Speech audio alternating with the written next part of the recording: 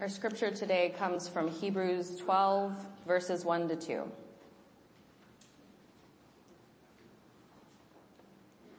Therefore, since we are surrounded by so great a cloud of witnesses, let us also lay aside every weight and the sin that clings so closely, and let us run with perseverance the race that is set before us, looking to Jesus, the pioneer and perfecter of our faith, who, for the sake of the joy that was set before him, endured the cross, disregarding its shame, and has taken his seat at the right hand of the throne of God.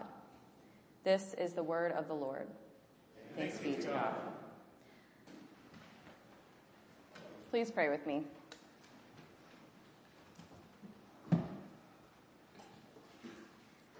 Dear God, help us to listen for your word today, to breathe out all of the things that distract us, and to breathe in whatever message you have for us. Amen.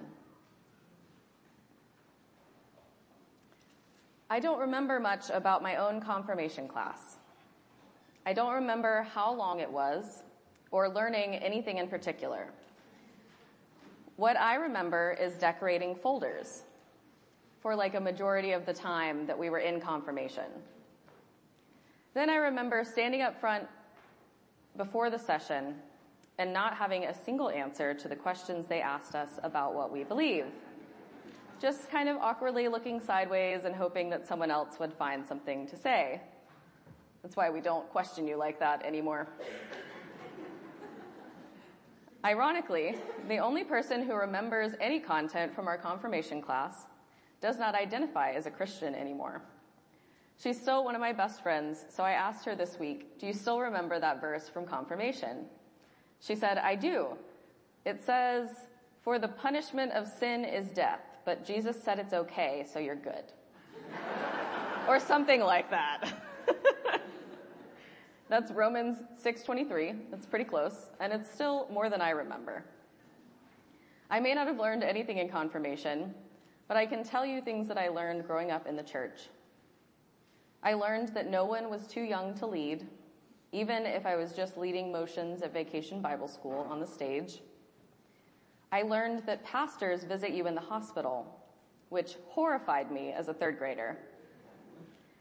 I learned that the middle school Sunday school teacher would always bring your favorite donut on your birthday and usually remembered what your favorite donut was when you were in college and came home to go to church. I learned that some people have amazing, life-changing stories about how they came to faith, and that many of us are born into church and grow into our faith like a pair of hand-me-down jeans. The Presbyterian Church was always a place where I could ask questions, have doubts, and explore my faith differently from others. Unfortunately, that's not always the case with church. Not with the churches we hear about in the news, and not for many of you who grew up in other churches or faith traditions. I'm glad that I hear so often from this congregation how wonderful it is that our youth feel comfortable to express not only what they believe, but also what they do not believe. These same people express gratitude that all of our youth are welcome here, and they want to make sure that every single one of our youth know that. The thing is, I don't think that we learn about faith primarily through Sunday school or confirmation lessons. I don't think we learn it primarily from sermons about the language and historical context of Scripture. Don't get me wrong, those things have a lot of value in growing our faith, but I don't think that they are the most impactful. That's part of why we practice formation and not just education.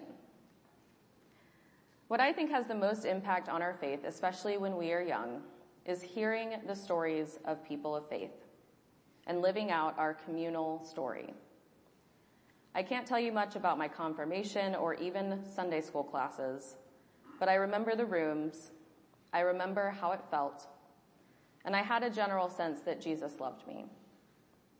What made faith real for me was the stories. I knew all of the Bible stories that the kids talked about just a minute ago, But what made the story of Jesus come alive for me was the allegory of C.S. Lewis's Narnia series.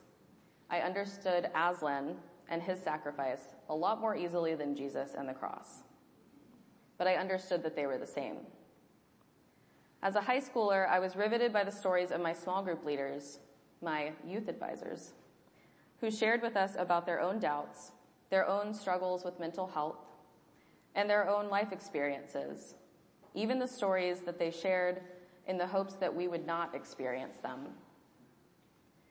As a college student, I was struck by the faith stories of other students, especially people who I had been taught to judge. I sat for hours with my campus minister, asking him things and listening to his stories about searching for the answers to many of the same questions that I was wrestling with, both in my faith and in my own early ministry.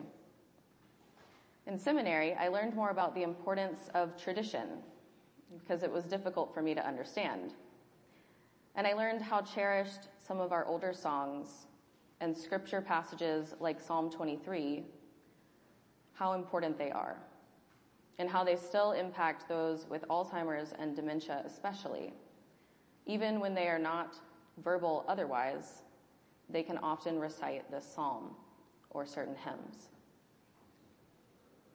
I've been working in youth ministry for about 10 years now, and I can say I've never had a student tell me, I really appreciated that lesson on predestination, or any other doctrines, but predestination especially freaks them out. What they do remember is the stories.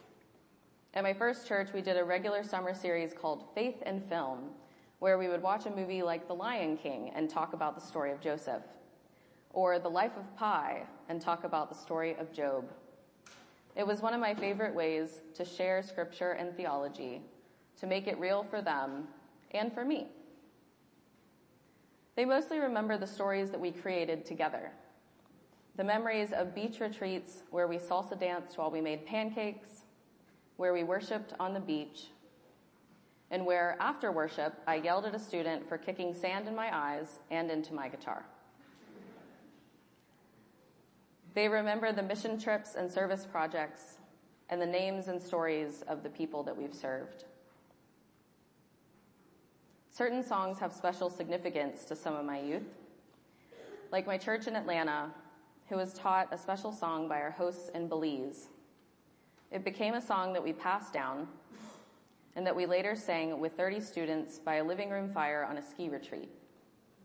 It certainly impacted my faith to hear those students sing with full understanding the words, "There's no place I would rather be than here in your love." They also remember my stories, even the ones I don't remember sharing. They can still recall my roommates' names and some of our struggles as they unfolded.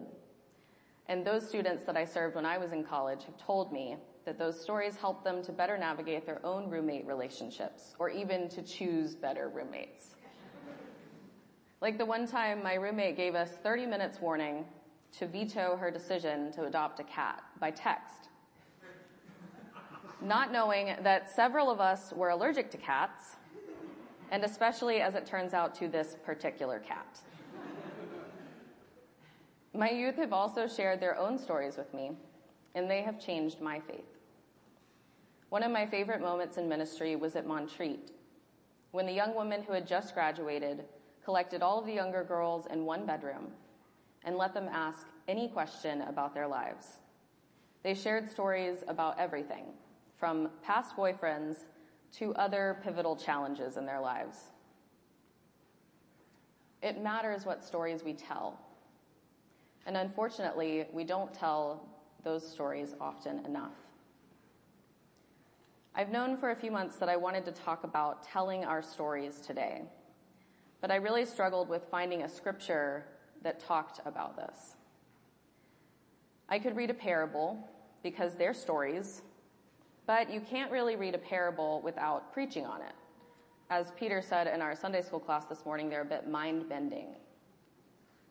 I could do something from the Old Testament, like in Deuteronomy, where it says to take the law and write it on your hearts, but that's not exactly what I'm saying either.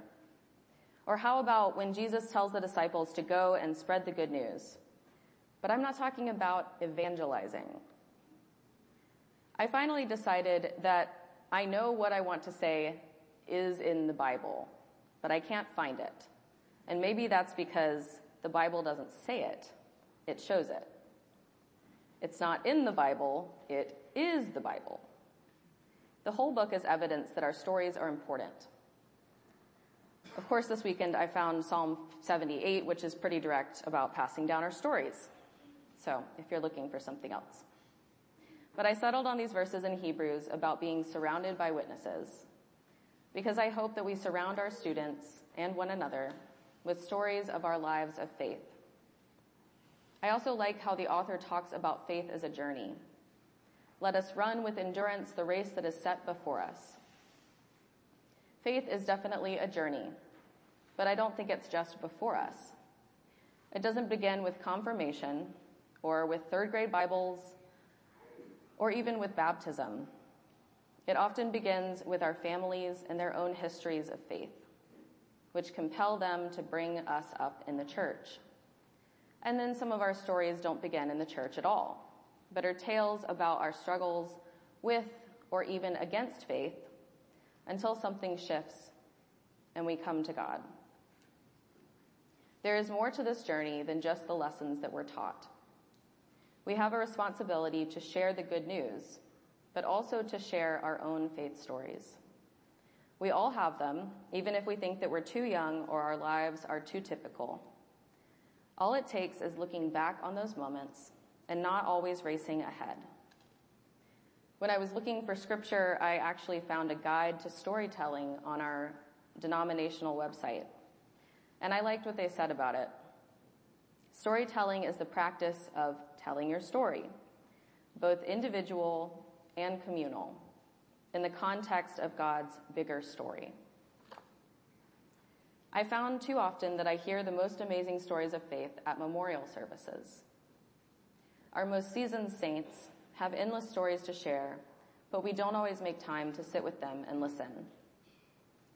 Many of us don't even notice our own faith stories as they pass us by, much less stop to share them with others.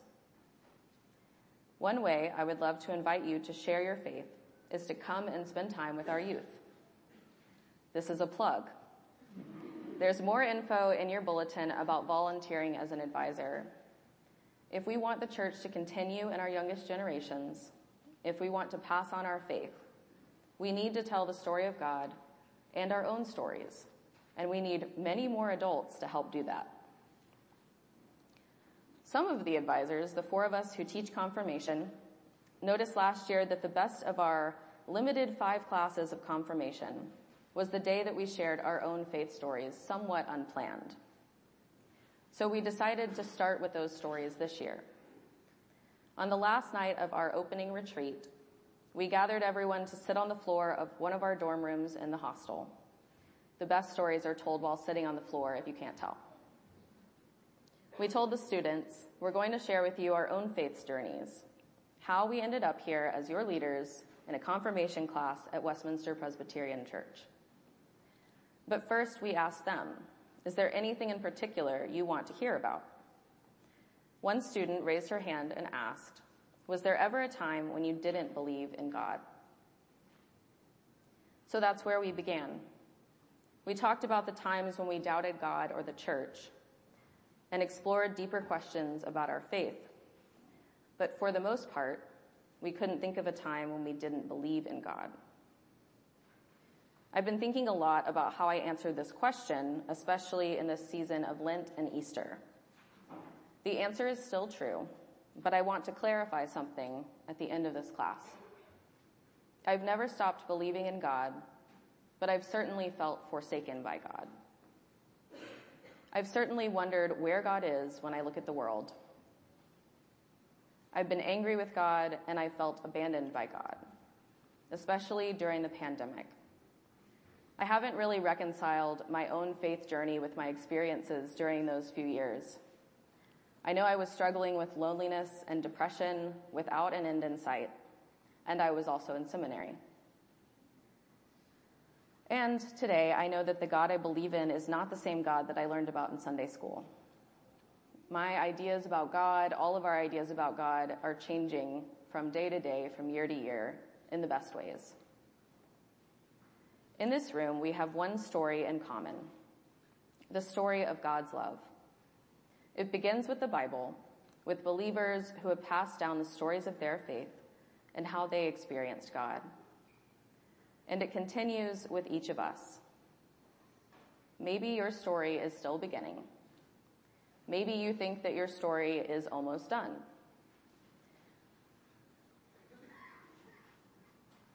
But none of our stories are done, and we all have a story to share. I want you to think of one now. What is a time that you have felt close to God or far from God? Is there a funny or dramatic thing that has impacted your faith or changed something you believe? Is there another person who impacted your faith with their own story? Make time to tell these stories. And if you are struggling with your faith, I encourage you to seek them out. Because in those moments where we feel forsaken or abandoned by God, or wonder where in the world is God, often it is the faith of others that gets us through. It is that cloud of witnesses that surrounds us, telling us what they believe as a reminder that we can believe it too. If the stories of Scripture feel alive for you, find a way to help them come alive for others. Think about what stories you have to share about faith and offer them. Seek out the many stories in this community and make time to listen. May we all continue to tell the story that we all share, the story of God's love. Amen.